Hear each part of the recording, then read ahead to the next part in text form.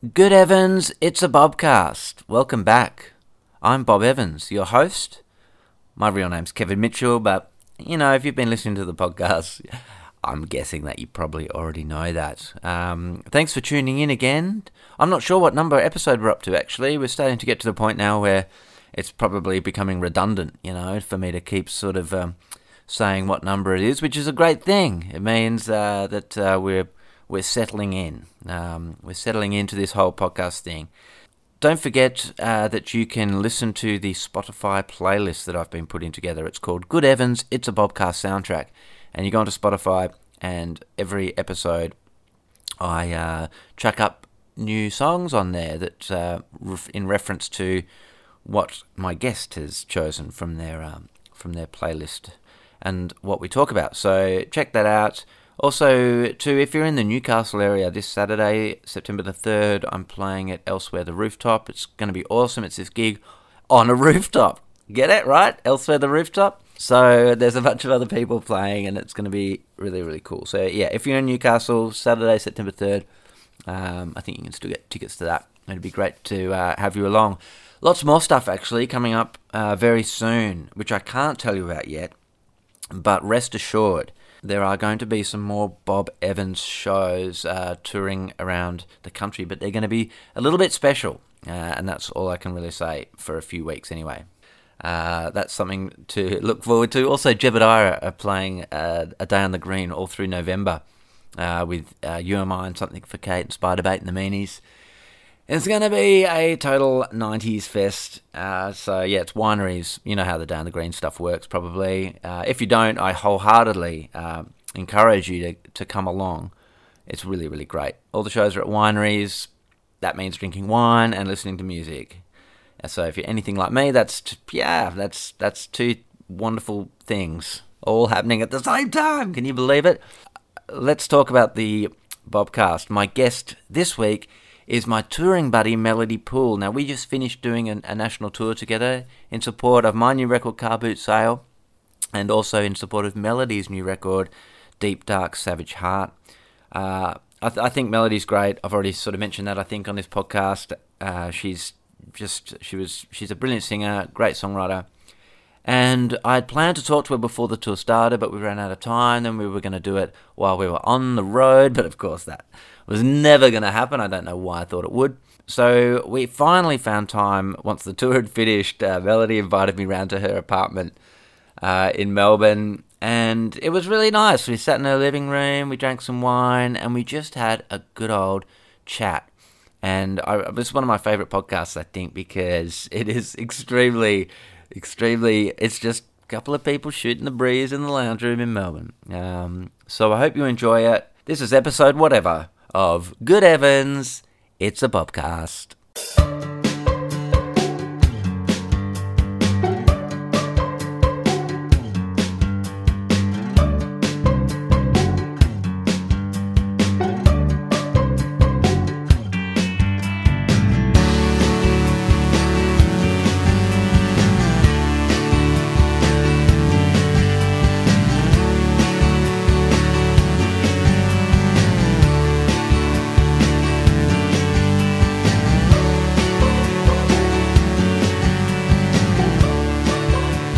I'm here with my special guest for the Bobcast, Miss Melody Jane Poole. Hi, Melody. Hello. This is actually our second attempt at... we weren't talking for very long, though. We were only talking for a few minutes. We were just we introduced... It was Holly, right? It's Holly. Holly, she's in the same position. Holly, who just almost... it's almost like she knew we were starting again because she's come straight back to the same position she was in when we started. Holly is the dog, by the way. Yes, so Holly is... what sort of dog is Holly?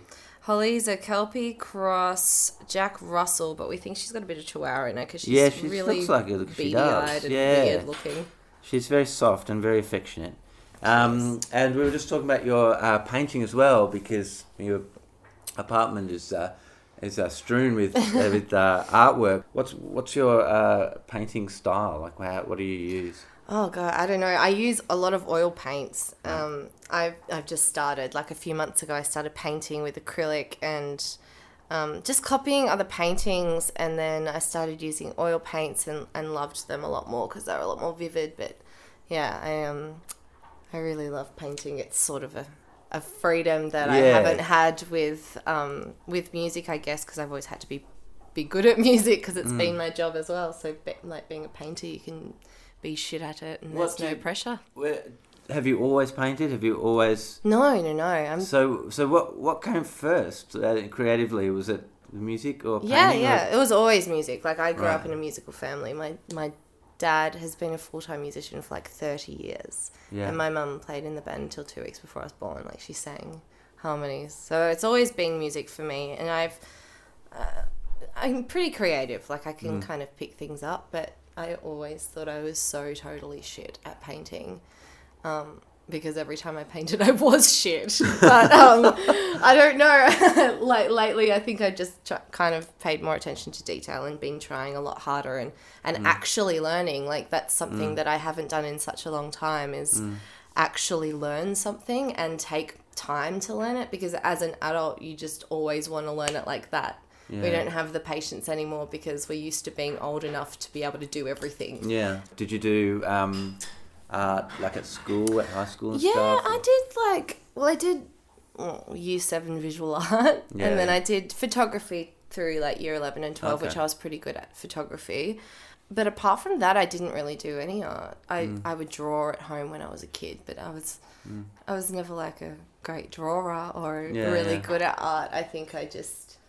I not that I wasn't good at art, I think I just never really got it and never really liked it. It was always a boring subject to me, whereas now it's something that's like so meditative. It's weird, isn't it? Because I was kind of the same. Like when I was at high school, I mean, I used to like drawing. I used to like make comics and stuff like that. Yeah. When I was a kid, so I guess there was a part of me that enjoyed drawing and stuff. But yeah, I know that I was never very good at it, and I had an older brother that was quite good at it. Yeah.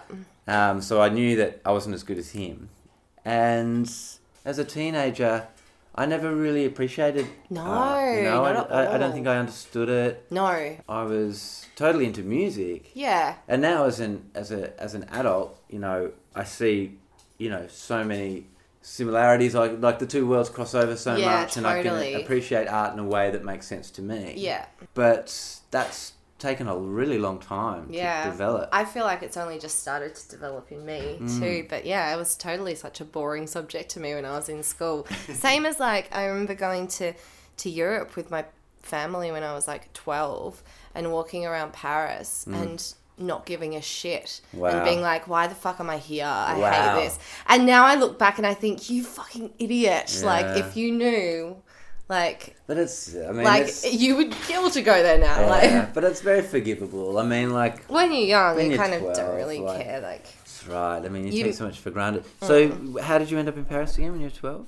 oh, I think we just went on a family holiday because we had family in England, Right. and then we just went to France for like a week or something. Yeah. After the trip, but yeah, I can't remember where we were exactly. I think we were walking to the Louvre, and I just did not care about going there at all. And now I would love to go give there. anything, yeah. But I guess when you're a kid, you just... I mean, at the time, I think all I cared about was Britney Spears' Toxic Song and maybe Good Charlotte. Like, And I'm sure, like, your parents would have been convinced that, you know, that, like, it would be an incredible experience for you. Yeah. Like, this new cultural experience. Do you remember sort of feeling, like, the whole culture shock of people speaking a different language? Do you remember any of that sort of being... a little bit. Or you just had your Walkman on the whole time? That's probably more accurate. So, have you learned any French? And just like, no, I've just been listening to Britney Spears. Just listening to Good I know all the words Charlotte. for toxic. I remember certain parts of it, and I remember liking some of it, but just not... Like, the experiences that I had then are experiences that I would save for a year to have now. Yeah. Whereas then they were kind of handed to me and I didn't really care so much about them. Yeah. But there's certain things I don't remember all about it. But I kind of, I don't know, I find sometimes I think a lot of parents would be like, let's take our kids when they're young to experience things. But I really think that, like, going when you're older, they're going to appreciate so much more. Yeah, like, totally. when I went back when I was, like, 20 and just took it all in. And it was a whole different experience. Yeah. So, we've just finished a tour. Yes, we together. have. And if there's anybody listening that came along to see us, thank you for coming along. Yeah, thanks for coming. So yeah, we spent a couple of weeks on the road, and yeah, I'm kind of interested. Like, what's your relationship with touring like? I love touring a lot of the time. I get quite run down. Like I was quite run down after our tour, but we had a pretty like full on one. We had 5 flights and Yeah, it was 7 days or something. Yeah, it was a fairly condensed tour. It only went for 2 weeks, but what did we do? We did 7 shows in 10 days. 10 days. Or something? 7 Yeah. shows in 10 days Yeah. across 5 states. So yeah, it was fairly condensed. It was pretty. I find those tours can be exhausting just because I need some sleep in between. But I love touring. I miss it a lot when I'm not on the road. I feel quite out of whack and misaligned with what I'm meant to be doing. Yeah. So I feel like I at least like have a purpose and I'm doing something for a reason when I'm on tour. Yeah. Like it's something that anything is like too much of anything is still too much, but but I do love it, and it's something that I really love about this lifestyle is mainly touring. Well, do you get nervous before you play? Sometimes it depends on the show. I get anxious to go on if there's a long wait between like sound check and show. Yeah. But no, I don't get so nervous as I used to get. I get more the anticipation to play. Yeah, I get more anxious actually and more nervous to talk to people on stage and to interact with crowds and to talk to people after shows. Talking to people after shows can be difficult, especially if you've had a bad show. Yeah, totally. And you know, like if there's all these amazing, lovely people that come up after your shows, but then if you get one fuckwit that comes up and like tries to tell you that you look prettier when your hair's down or something, I've had that so many times. It just ruins it, and you're like, you fuckwit. Yeah. That one guy. Yeah, and now's probably a good time for me to sort of say that. How many? I think this is episode 8, and every single person I've spoken to so far has been a dude. And for the last few episodes, I've just been like, man, there's just too many dudes. Like I've got to, and I've got like, there's been a bunch. Fest. It is totally a sausage fest, and I've been for the last month been like, trying to we were supposed to record. Yeah, this has been a long time coming. It has, this one. Yeah. We were going to do it before the tour started. Yeah, we were. And there was just no time. And then we thought, that's cool. We'll do it on the tour. That didn't happen. And so now we're like a week after the tour's finished, and we're finally doing it. Yeah. But anyway, that was a long-winded way of sort of introducing the topic of being a woman in the music industry. Yeah. And I broached this topic with a little bit of trepidation because. It's probably something that maybe you're asked to talk about a lot. And I mean, you get it a bit, but I like talking about it. Because for years, like playing in Jebediah and having female bass player, and Ness used to get asked it a lot. And I could always see that she didn't really like the question. Yeah. I think because she always kind of felt like... Why is it a question? Exactly, yeah. But anyway, I'm interested to sort of hear, what sort of views you have. Or what experiences you've had, that have kind of stuck out? I mean, I'm sure my experiences are probably quite similar to yours, apart from the fact that I'm just a woman. That's a pretty, that's a pretty different experience. But it is a different experience in certain ways. I mean, there's obviously like the things that stick out to me are going to be kind of the shit things because they're the ones that jump out at you and that you remember, I suppose. But it would be little things like people not taking you seriously. Like, for instance, like 2 years ago, I was on tour with Marlon Williams and we had a co-headlining tour. So I was headlining one night and he'd headline the next night, and it was awesome. And it was one of the funnest tours I've done. But we had like a few people, and there was a few sound guys on that tour, which was weird because I love sound guys. But there were a few of the, very right-wing sort of, I don't know, weird misogynistic sound guys who would all, like, I remember specifically this one sound guy that we had that I walked into the show and I was carrying my 2 guitars and he said to me, "You're carrying guitars for your boyfriend?" Yeah. And I was like, okay, here we go. That's the start of something. But it kind of like grew I was progressively getting angrier, so obviously it was getting more negative to me. Yeah, But losing patience. yeah, but like it eventually got to like I started doing sound check, and he was like, "Come on, love, how long do you have to take?" And I was like, "This is my sound check," and he's like, "But you're only the support," and I was like, "No, I'm headlining tonight." Yeah. Like, just someone being a fuckwit because he thought he could be Exactly, to me, like just yeah. because he thought that it could fly with me. Yeah. But yeah, it's just been, I guess, experiences like that, or like walking into a music store and you don't ever get asked if you're looking for anything, or Right. because I guess sometimes you're not really taken seriously. Yeah, But I know that like there's been many times where somebody has asked like which member of the band is Ness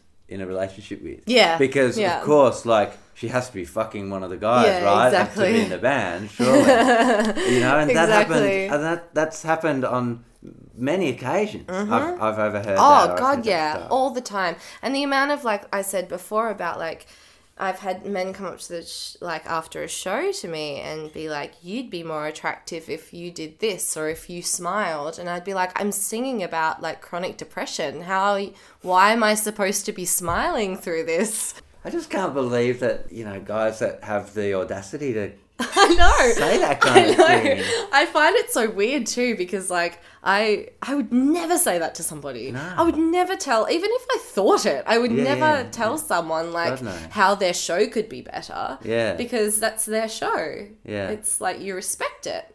Wow. It's so bizarre. I actually found it a bit with my.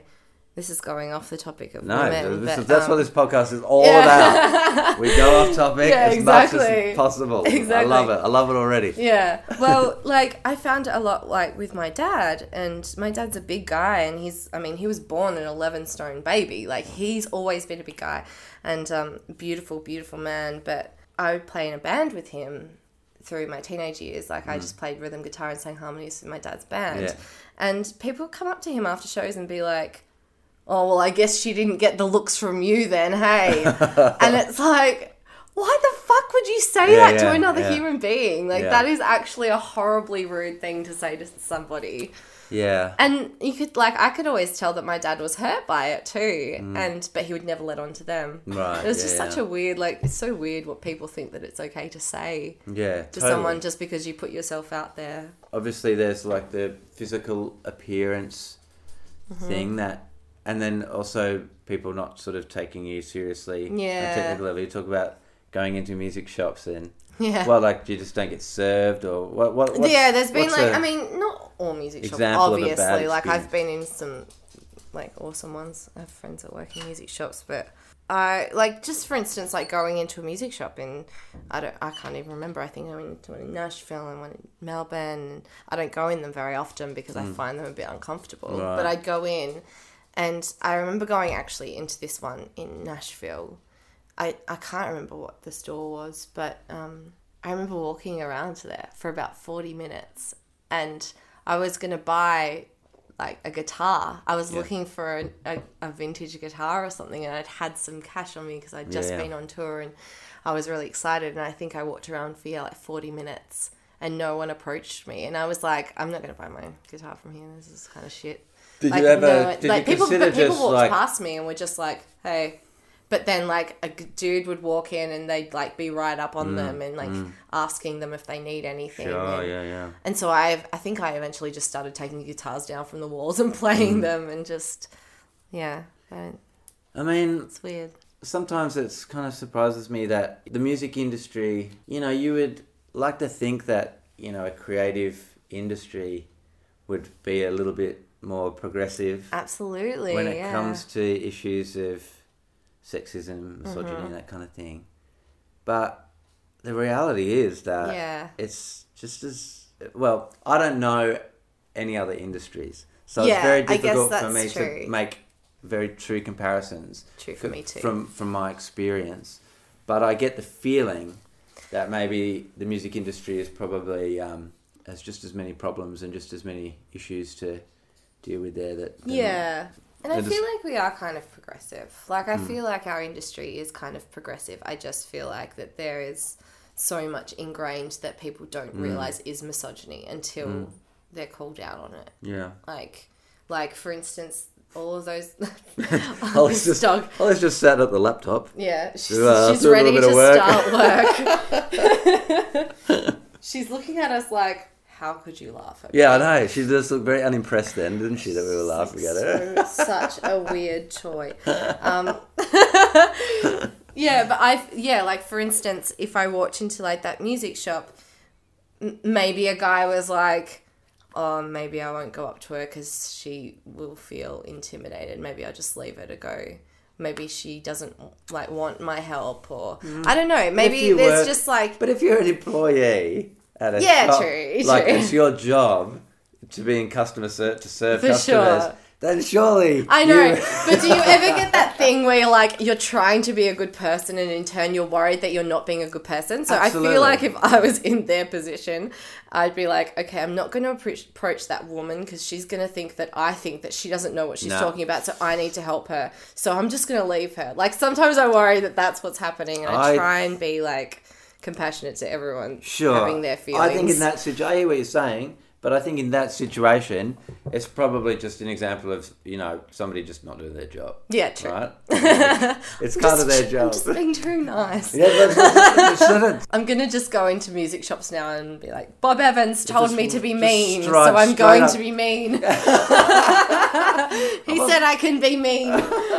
Look, I think that if you're a woman, then you probably become used to having to work a little bit harder to get what you want, and that's from those minute kind of examples of day-to-day life, right through to the more broader kind of examples. I do feel like this job in Australia is fucking hard. I felt it a lot lately about feeling a bit like there's so much further to go before I will be considered a serious artist in Australia or something, or successful at least. I feel a lot like there is not very many avenues for musicians in Australia, and not only musicians but female musicians in Australia, because we really only have like one avenue or a few avenues, and I don't feel like they celebrate women as much as we, as equally as they celebrate men. So I feel a little bit like it's a hard slog in this country for women. Absolutely. But at the same time, like all the women that I know that are successful in this country have worked their fucking asses off. Let's talk about success, the idea of success. Yeah, sure. So I'm interested to kind of, know what success kind of means to you. What's your idea of success? It's funny, I didn't really know for a long time. And then I supported Tina Arena a few months ago, which is super random. What? Yeah, in March. Really? And it was so awesome. Wow. And so, that's just so was she on tour, just doing a regular kind of concert? Yeah, she was just doing it was at Hamer Hall. And it was amazing. And it was like a last minute, do you want to support it? How did the gig come about? It was just last minute. You just got the phone call? Yeah, I just got like an email through my agent. It was cool. And I remember, I never really thought much about Tina Arena. I knew that she'd had success or whatever. And I was watching her side of stage, and she's amazing. And it kind of hit me that is long-term success in music. She lives half the time in France, half the time in Melbourne. She goes and she does all these amazing shows. She sold out Hamer Hall in 3 days or 2 days or something like that. That's pretty much success. And I feel like success is very, very relative to how you perceive success as well, obviously. Absolutely. I would consider myself successful even though I'm not at the successful that I would like to be. Yeah. I mean, Tina Arena is an interesting one because she started in Young Talent time, so she was a child star, it's a child time TV as star. well. Going right back to the 80s, I think. Yeah. Then she was kind of a pop star. Yep. In Australia, but not just a pop star, but one of her records, I think, is like one of the highest selling, if not the highest selling Australian album of all time. She was huge. Yeah. And then she, went and had this massively successful career in France. Yeah. And was kind of out of the picture in Australia for a while. Yeah. And then it's come back, and this is all sort of, now this is like over the space of 30, plus years or whatever. I mean, that is quite extraordinary. It's amazing. And you look at, like, it's funny, you know, like, I have been thinking about this a lot lately, and I love Australia, and I don't think I'd live anywhere else, but I've found that, like, the successful women in music that I look up to have had, like, that are Australian, have success outside of Australia. Yeah. And that's how they become successful inside of Australia. It's kind of like Australia claims you after you're successful somewhere else. Yeah, of course. Who are some of those? Who are some of those like women? for Sia, for example. Right. Yes, Yeah. that's phenomenal. But you know, like, what else about Sia that I find that occurs, I think sometimes, and I mean, the kind of success and the kind of career that she has carved out is, I mean, is there a precedent for that in Australia? True. Like, yeah, exactly. I still don't think that she necessarily gets the amount of credit here that she not that she should. deserves. Yeah, totally. But like, do you remember? There was that. I mean, I could be totally wrong, and hopefully listeners won't hate me for No, this. look, there's nothing where you can but- be as wrong as you like on this But do you podcast. It's a remember, safe like- space. Do you remember when Sia won like 7 arias or something, and then she was going to give them away on her Twitter, and people kicked up this huge stink about it, and it was kind of like, well, fuck, like Well, when because was she didn't appreciate. Yeah, and it was like, well, when was she appreciated? Like, yeah. she's gone somewhere else and she's super appreciated. So why are you condemning her for giving them? I mean, I think she was just giving them away to like fans on her Twitter. Like it was probably just a nice thing. Yeah. But she's disrespecting the Arias. Disrespecting the Arias. Yeah. But no, I mean, Disrespecting Australia. Like, I don't think that she would have meant it as disrespect. No. But at the same time, the people that were kicking up a stink, I was kind of like, you don't really have a leg to stand on to kick up a stink. But also, she's made her own success. Isn't that kind of like the Australian way? Oh, you totally. Know, like isn't that how you would expect a good old Aussie to react to that kind of success and give away? I mean, it does beg the question, like, if it was a rock band of guys that were doing that, I wonder if it would be considered different. I wonder if that would be like, oh, they're larrikins. Exactly. Good old Aussie larrikins. Do you think? Yeah. There's so much pressure as a woman to just be good all of the time. Yeah. Be a good person. Yeah. And be nice to everybody. Let's go talk about your backstory a little bit. Yeah, sure. Where did you grow up? What was your sort of family environment like? I mean, you've already said that your parents were both musicians. So, the obvious question of, was music a big part of your upbringing? Somewhat as answered, but yeah, let's fill us in on all those kind of details. I was 5 when we moved from Perth. So when we were in Perth, I stayed with my grandparents.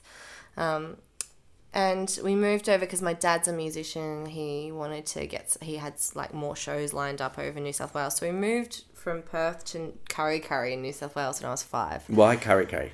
I don't know. I think Dad knew someone there. Yeah, Dad knew a musician or someone there. He had a recording studio, and we lived in the recording studio when we first moved to Kurri Kurri. And so no brothers or sisters, right? No brothers and sisters. So only just the three of you. Yeah. And Kurri Kurri is kind of near Newcastle, isn't it? Yeah, it's like 20 minutes from Maitland. So it's like half an hour from Newcastle, inland. It's a small town, right? Yeah, it's like Hunter Valley region. Yeah. It's a small town. There's like maybe, I don't know, let's say 5,000 to 8,000 people. Sounds like a good guess. Like a pretty good guess. I feel like that's wide enough to kind of... Is there like a local industry or anything? God, I don't know. I think it was mining, but I don't know. I just lived with my parents who were playing music all the time. Yeah. And your dad had a band? My dad had a band, Albie Pool and No City Limits, and country band, and he still plays. Yeah, they still play gigs often? Yeah. Like regularly? Yeah, I mean, he started to again. He had a triple bypass at the start of this year. So he was offline, I guess, for 6 months. But he's back on now. And my mum she sang in the band with him. She's a great singer. But she is also a primary school teacher's aide. Oh, okay. And works with like autistic kids and kids with cerebral palsy. Yeah, and So I just, like, I grew up in this small little town and we were all the way away from my grandparents and stuff, but we would see them every year. So we go to Perth and have very traditional Christmases, Right, English so- Christmases every year. Yeah, right. Yeah. Every year you go to Perth for Christmas. Yeah, I'm going Wow. this year as Oh, well. wow. We have a very set in stone Christmas morning, which is get up, open the presents. Granddad hands them out one by one, and you have to read the tag and open it and react before we can move on to someone else opening a present. So the whole opening presents of the morning takes about 4 hours. Yeah, wow. Yeah. You just kind of let that one Yeah. kind of roll out. Growing up, did you travel on the road? Was your dad's band too Sometimes. much, or- I do remember, like, when I was very young, I used to travel with them a bit because we still lived in Perth. And they do a lot of regional shows and go up to Aboriginal communities and play a lot of shows there. And there's stories of me, like, falling asleep next to the bass drum and stuff like that when I'm 3 while they were playing Wow. shows. Wow. But there was less touring when I started school. I mean, my dad would still go off on tour sometimes, I think. But he was home a lot. It was like kind of when maybe I was 12 or 13 that he was like, okay, do you want to learn any guitar? Right. Taught me a few chords. And I used to... So you didn't like, pick up a guitar till you're 12? no, Okay. yeah. Wow. But I sang. Like, there was... Yeah. My dad used to host these country music nights on every Wednesday night. And it changed venues a couple of times. But he would have, like... He'd be a host. There'd be 3 hosts. And every week they'd rotate. Right. He'd be a host one week and do a set. And then they'd get, like...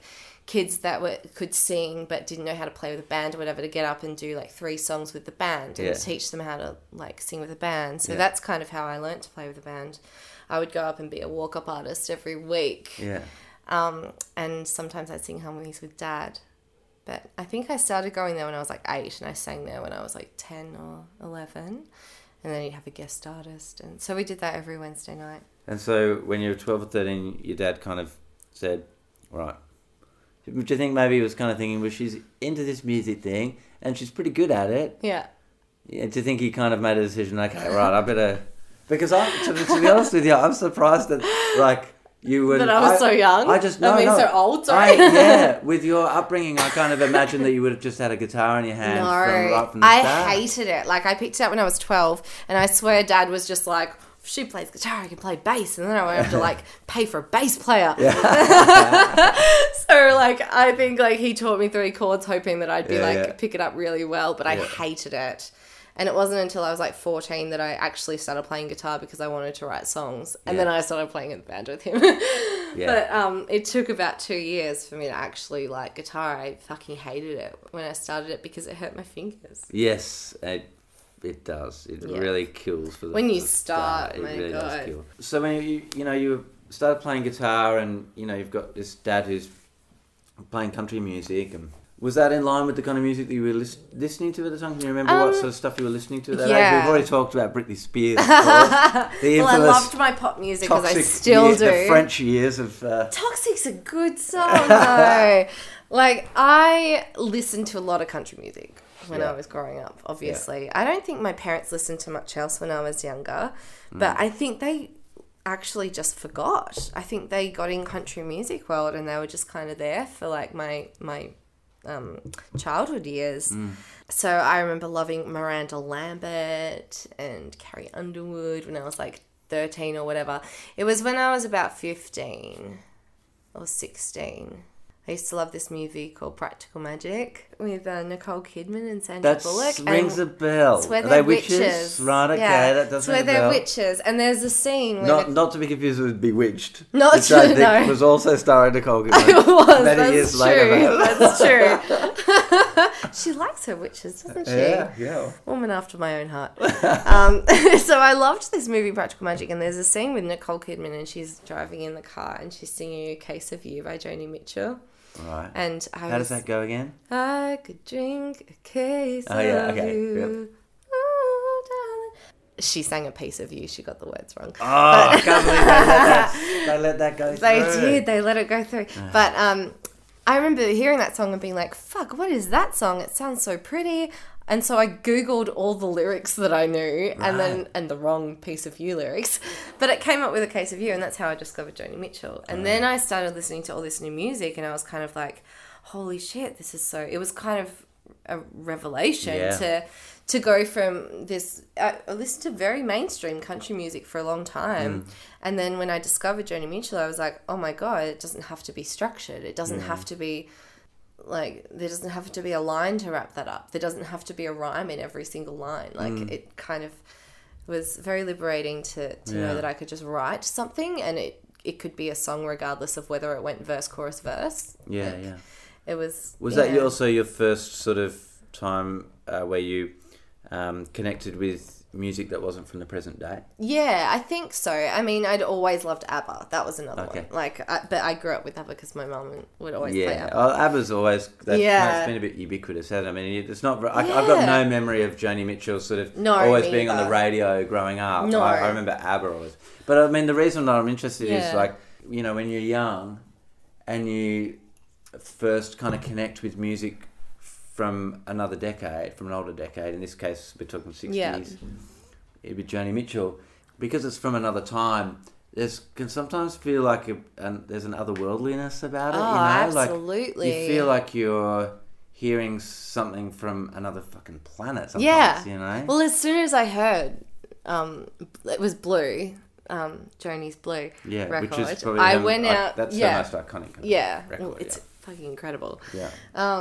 I was straight away like, I want a vinyl player. I wish I lived in the 70s. Like, I remember being like that kid that just didn't want to be... And all of my friends would be like, you were not meant for this, like, era. Whereas now I'm like, I would hate all of the misogynists then. But yeah, regardless. I mean, as well, I remember hearing Go Your Own Way on the radio once and asking... my dad who played it and him being like Fleetwood Mac, and I remember hearing that name a lot and thinking they sound like a cool band, but like I was a teenager and I had never really listened to them until I went into my mum and I was like, do you know this band Fleetwood Mac, do you like them? And she said, yeah, I've got their vinyl, they're awesome, I've loved them forever. And all of this 70s music came out from my mum, and she kind of... It was almost like she rediscovered this music when I discovered it, because like she got out her like Rodriguez record and her Led Zeppelin records and her like Still I Span and Joni and Fleetwood Mac, and it was the first time I heard Rumours. Right, so she had all those records kind of in a collection. And there were all these songs that I'd heard forever, like Going Your Own Way and Don't Stop, that I had no idea were Fleetwood Mac songs. I just had known those songs because they're popular songs. So you dug into your parents' record collection a fair bit to discover stuff at that age? That's kind of when I started digging into that collection and started to discover more. And I had one of my friends, Caitlin Harnett, who supported us at the Sydney show. She was a huge music lover, and I'd just become friends with her, I think. And do you want some wine too, Holly? I'd just become friends with her, and she showed me like a whole bunch of music that kind of... Okay. So how did all that sort of stuff kind of...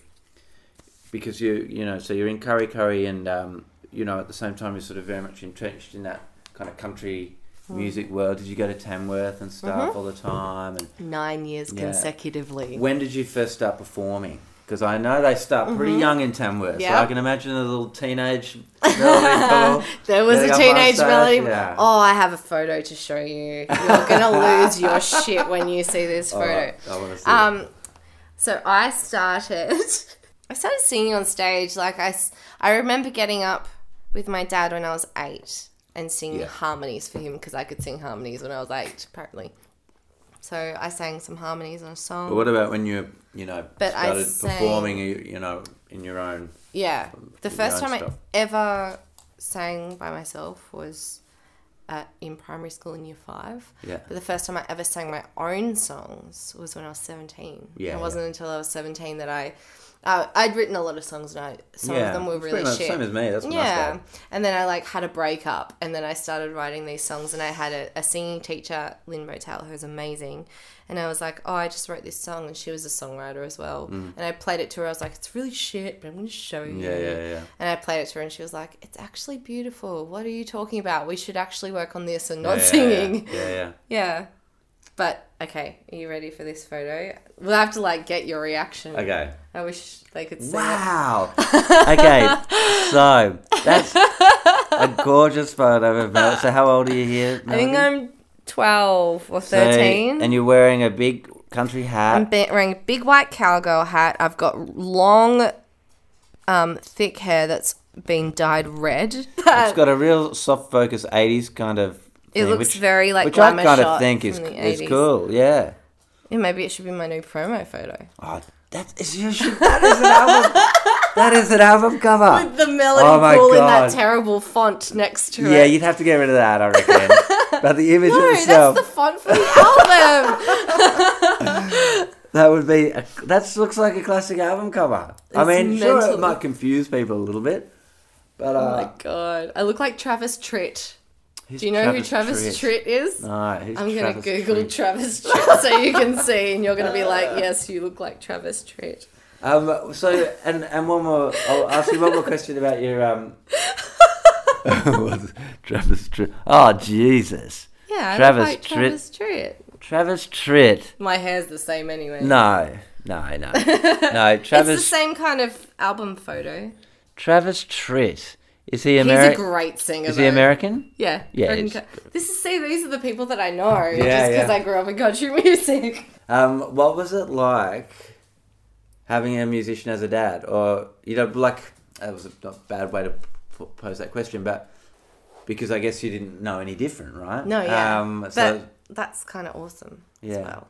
It was amazing. Purely because, like, I feel like I've got, what's the word? Kind of a wider knowledge of, it sounds so wanky, not a wider knowledge of life, but I mean, like, as musicians, we connect to something that's kind of higher, like a higher plane or whatever, like when we're writing songs or whatever. And I feel like my dad really taught me about that, and that it was, like, money has never been the biggest thing in our lives. Yeah. The money is, like, I grew up, like, we were pretty broke, but we were fine and we're good now. Like, my parents are good now, but, like, it was always a struggle growing up, but it was never an actual struggle to me. It was never a struggle to me because my dad would never, like, that's not been the main value in my childhood and growing up. I feel like I had it a lot easier than other musician friends. Right. Because, like, I remember having a boyfriend, my first boyfriend, who wanted to be a musician, and his parents were like, no, you have to be a lawyer, you have to do this, and you have to go here.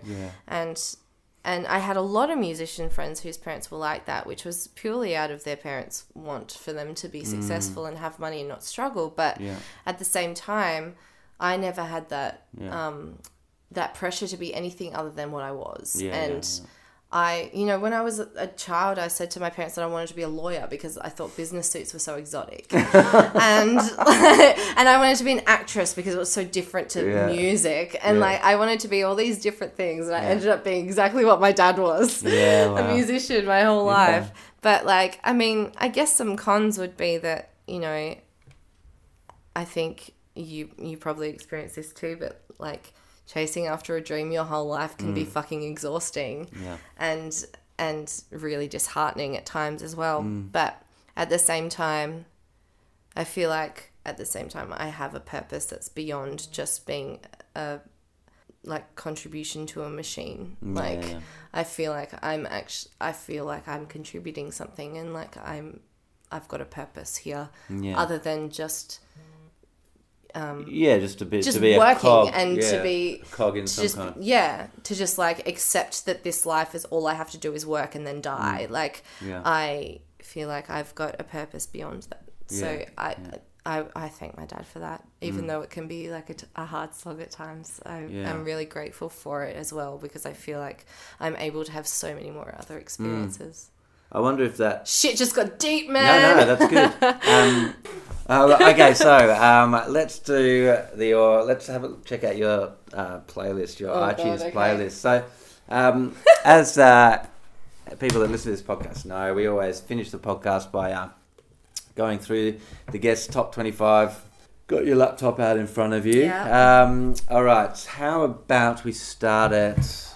How about what's number 25?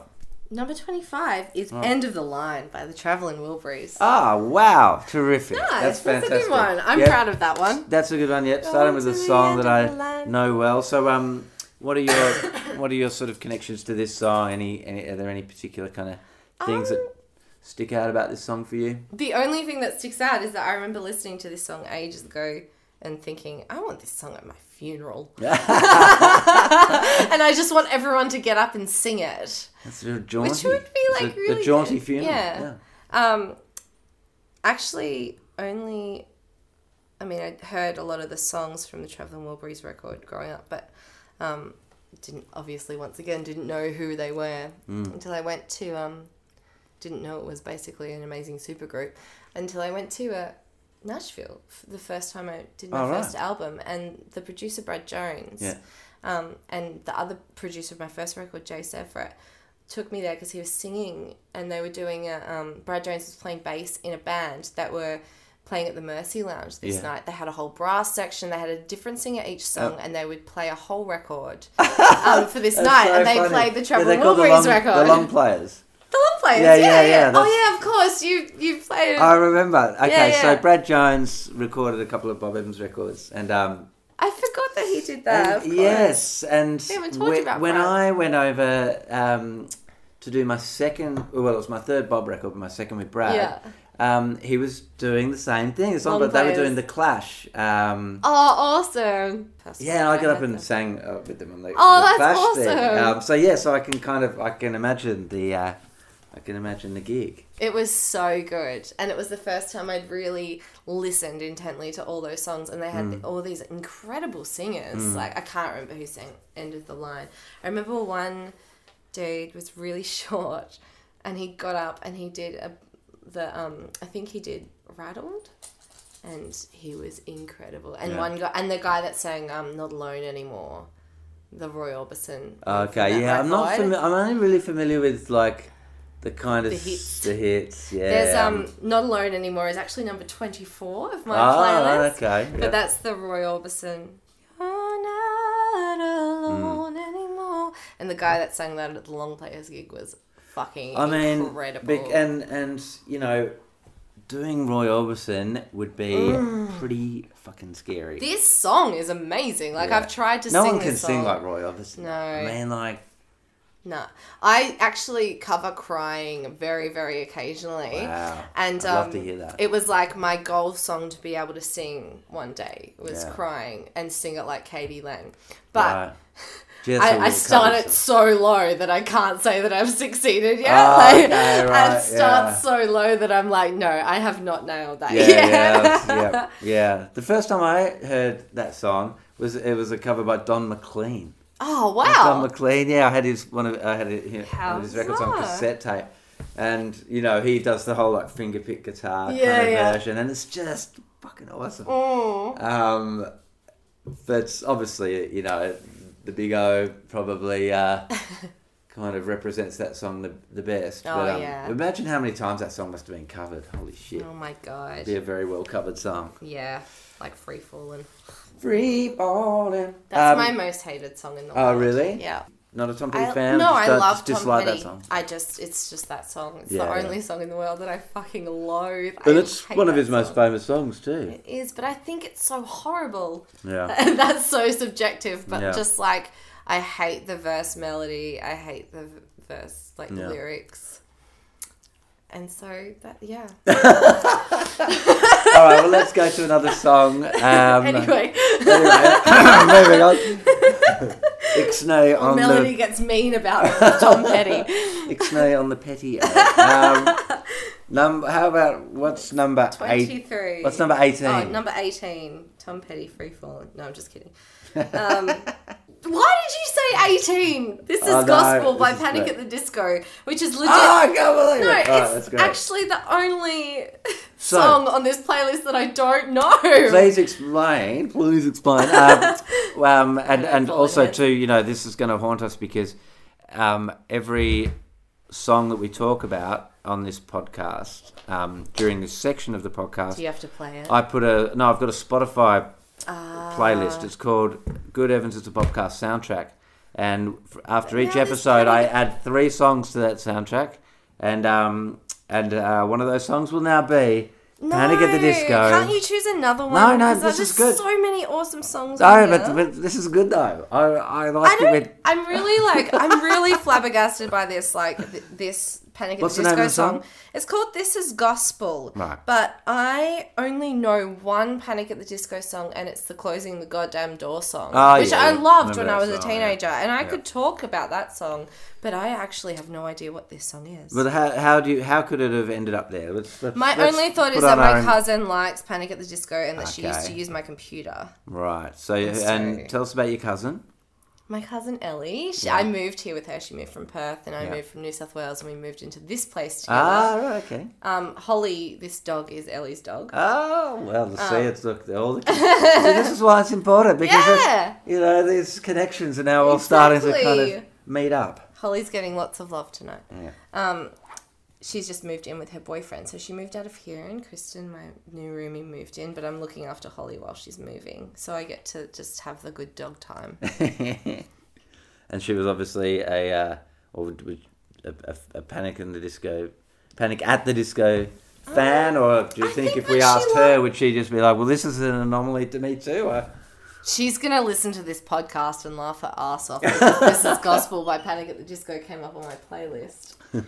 Well, it'll be on the Spotify playlist Man, now, of so I'll get to hear it. all numbers you could have picked. It was, of course, it was going to happen. We could have had Edith Piaf on that playlist, or But like I was saying to you, earlier before we started, don't feel bad about it, or insecure about it or anything, because every single person I've spoken to when we've exposed their top 25 list, they've always, before they've started talking about it, they've all started with a disclaimer. Now look, before we go here, I just need you to understand. With Tony Buchan, the guy who was my very first I know episode, Tony. he talked about how, he obviously listens to a lot of rough mixes and stuff like that, so that's going to infiltrate things. With Rove, it was like my kids, I listen, so like half of his stuff is filled up with like, but I don't kids' know what music this and song stuff. is. This is my problem. This if is I probably had a the guilty first pleasure time. one that was like really embarrassing, I would 100% own that. I'm going to give you, Melody Pool, I'm going to give you Okay. I'm going to give you a reprieve here, and we're going to make an exception to the rule. Yay! And instead of putting that Panic at the Disco song on, It might be a great song. We'll like, put who on the knows? other Panic at the Disco song you mentioned. Closing the goddamn door. Yeah. Is that what it's called? Or? I can't remember. Wait. You know- What's that song called? Don't they sing Murder on the Dance Floor? Oh, no. No, that's not. Relevant, though. This is Melody's housemate, Kristen, is walking past. Yeah, she started singing. She's eating my ice cream. She heard us talk about Panic at the Disco and just like, what? I gotta be in on this. Sober. No, we'll do the other one, but I've got a feeling Okay. that the other one has got one of those really annoying long emo titles that's like, about 20 words and has absolutely nothing to do with the song. I'm going to Google it. What? I write sins, not tragedies. Hello, thank you very much. Did Jebediah ever have songs like that? No, That were just I like don't think long, so. Random names it's that not had as nothing long. to do with the song. It's not as long as I thought it would be, but it's still long and it's still stupid. Savage as fuck. Kristen's terrified to come into the lounge room now because she knows the microphone's on. No, I'm just trying to give you a question. Did Jebediah ever? I'm trying to think. I don't think we did. This was when this kind of emo phenomenon thing. It really kind of kicked in the 2000s. In the 90s, it was like, Oh, okay. yeah. So we sort of, So it was my even time. though when we toured in America, we were kind of lumped into that scene. We toured with bands like Jimmy Eat World and Oh, the Get Up really? Kids and stuff like that, yeah. Who was sort of, considered emo. So it was, but it sort of, after that whole scene completely blew up with bands like that and Fall Out Boy and stuff. And bands that My sounded... Chemical Romance. My Chemical Romance, of course. That, to my ears, sounded very different to the early era of emo bands that sure. like Jimmy Eat World and Get Up Kids. Oh, it turned which were very kind different, of, yeah. Yeah, kind of got, it got very poppy. It got very poppy, it got very dramatic. Very dramatic, yeah. Very theatrical. Very theatrical, yeah. Like, old mate here, I write Sins Not Tragedies with his top hat on. I write Sins Not Tragedies. All right. Do you want to pick another song? Let's see if we can redeem ourselves with the last one. I'm going to say number... I'm scared. Number... Don't pick number 1. Number 4. Number 4, okay. Forgiven Forgotten, Angel Olsen. Ah, fucking banger. So tell me about Angel Olsen, because I don't know who Olsen? Angel Olsen is. She's this awesome American chick. She's just a really awesome songwriter. She's got this cool like lo-fi sound and this really like kooky voice, but she's such a beautiful songwriter. And I've got a girl crush on her. Like What sort of era work is she? What's the era is she from? Is she like present day? Oh yeah, she's present day. I actually got really, really excited the other day because she started following me on Instagram. Well, that is definitely something to be excited about. And I think that like her being number 4, she's number 3, 4, 5, 6, 7, 8, 9 on my playlist. So all from the same record.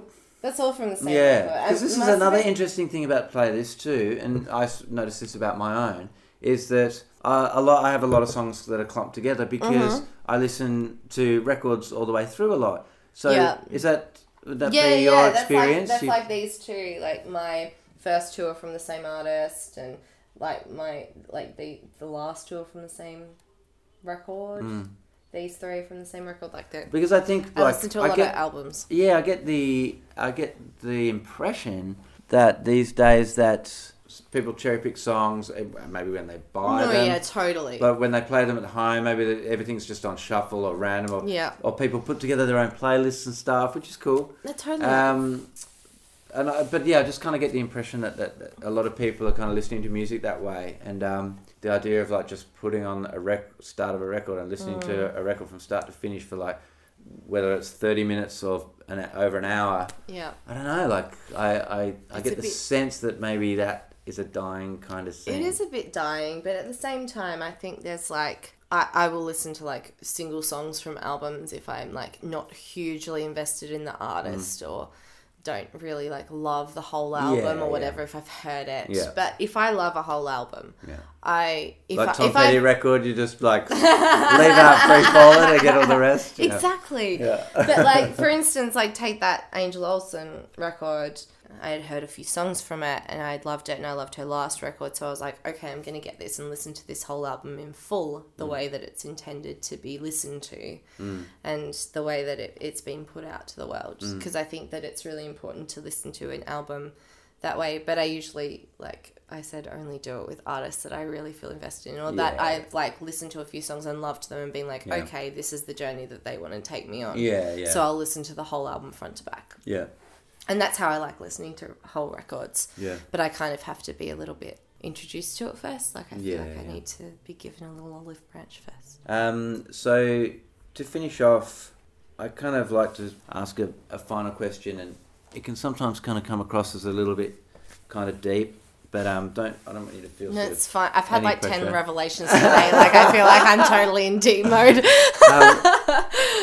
For me, like when I look back at the music that I grew up listening to, particularly through my teenage years and stuff, and when I was starting to play guitar and forming a band, and those really formative musical years, I can look back on now and realise far more to a degree than I could at the time that it was happening, about how much it kind of shaped me, not just influenced the kind of music that I got into and that I discovered, but it influenced the people that I met. And it went as far to, influence the kind of opinions that I held about, or the views that I would have about, like social issues. And absolutely, and really sort of opened so many doors and connected me to so many things that go so far beyond just music, you know, Yeah. and you kind of end up getting to a point as an adult where, and you know, I'm obviously a few years older than you, but but you get to a point where you kind of start to realise like music has kind of shaped Yeah. my being to such a intense kind of degree. Yeah. I don't know, anything like that to offer. Oh, absolutely. Like 100%. I feel like, just like you, like it's shaped so much of my personality being in this industry. I think like I go back and forth with it between loving it and hating it because I got to a stage like last year where I sort of felt like, well, what if I didn't have that? I don't know who I would be. And who would I be if I hadn't been involved with music? If I didn't have this gift or talent or ability, like who would I be? Would I even be worthy to the people that I am friends with now? All the musicians that I'm friends with that connect with me, would I completely like not have a connection with? Yeah. And it really like fucked me up for a bit. I was really kind of wigged out by who I would be without that. But But I guess that's you know, like I can totally understand that. I've thought that as well in the past. And there was that fear that, you know, when your identity starts to become so defined by your interests and And what I you feel do. like when you have like a certain level of success, you find that there's a lot of people that want to be friends with you just because of that. And it doesn't like, in a way you think, oh, that's nice. And then in a way you think, well, they don't actually care about me. Like, do they actually want to connect with me or just with who they think I am? And yeah, it can be a little bit confronting to stand in front of yourself and How do you approach like making friends or meeting new people? I've been known to lie a bit about it.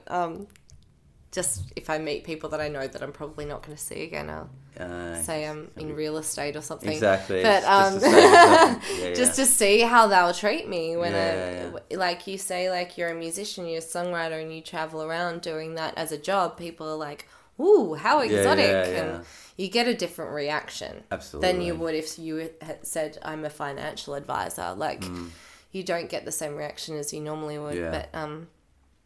But it's usually something that I don't tell people straight up. Yeah. I usually wait until there's a moment for them to be like, "Oh, what do you do?" I avoid it. Yeah. To the nth degree. To the point where and probably it's, you know, not the best way to kind of go about things necessarily. But I avoid it so badly because I hate that feeling that like when you meet somebody that it's an uneven playing field. Yeah. Because they can like find out stuff about me that I can't find out about them. Like once they find out what I do, they can go on Wikipedia. Yeah, exactly. They can just Google you. Find out all this stuff. And then they know all this stuff about me. They can look at like articles. Yeah, and that's not fair. And it's not. But the other thing that I think as well is that of the like unlevel playing field is sometimes I feel like if I tell people I'm a musician, that this is me just totally overanalyzing again. But if I'm like, say I'm getting my hair done by a stranger or whatever, and they're like, "Oh, what do you do?" while they're doing my hair, I'm like, "Oh, I'm a musician." I feel like they automatically go into like a bit of a, you think you're better than me, so I'm going to act better than you thing. Right. I fear that people think that I think that that I'm better than them because I do something creative. And so I think a lot of the time I shy away from telling them just to avoid any awkward moments like that, just so that I can be like, no, I appreciate what you do too. All right, Melody Poole, thank you so much for inviting me into your home. Thanks for letting me ramble into your microphone. No, as rambling is what this podcast is all about. Now, before we finish, do you want to plug anything coming up that you want to know about? Sure. Bit of plugging. Yeah, do some plugging. Yep. What have I got coming up? I've got a big co-headline tour nationally with Peter Bibby around Australia that you can see on my Facebook because I don't know the dates off by heart. But I've got that. I'm playing at Dashville Festival and yeah, I'm a cool person. Check me out. So yeah, check out Melody's Facebook page. You get to for see this terrible dog that's in front of me That's, that thinks she's human. That's and that's a pretty big tour with Peter Bibby, isn't it? Yeah, it's like a dates, it's like 5-week tour. Cool. It's a big one. Awesome. It's going to be awesome. Cool. All right. Thank you very much for chatting. Thank you for Cheers, having Mel. me. See you later. See ya.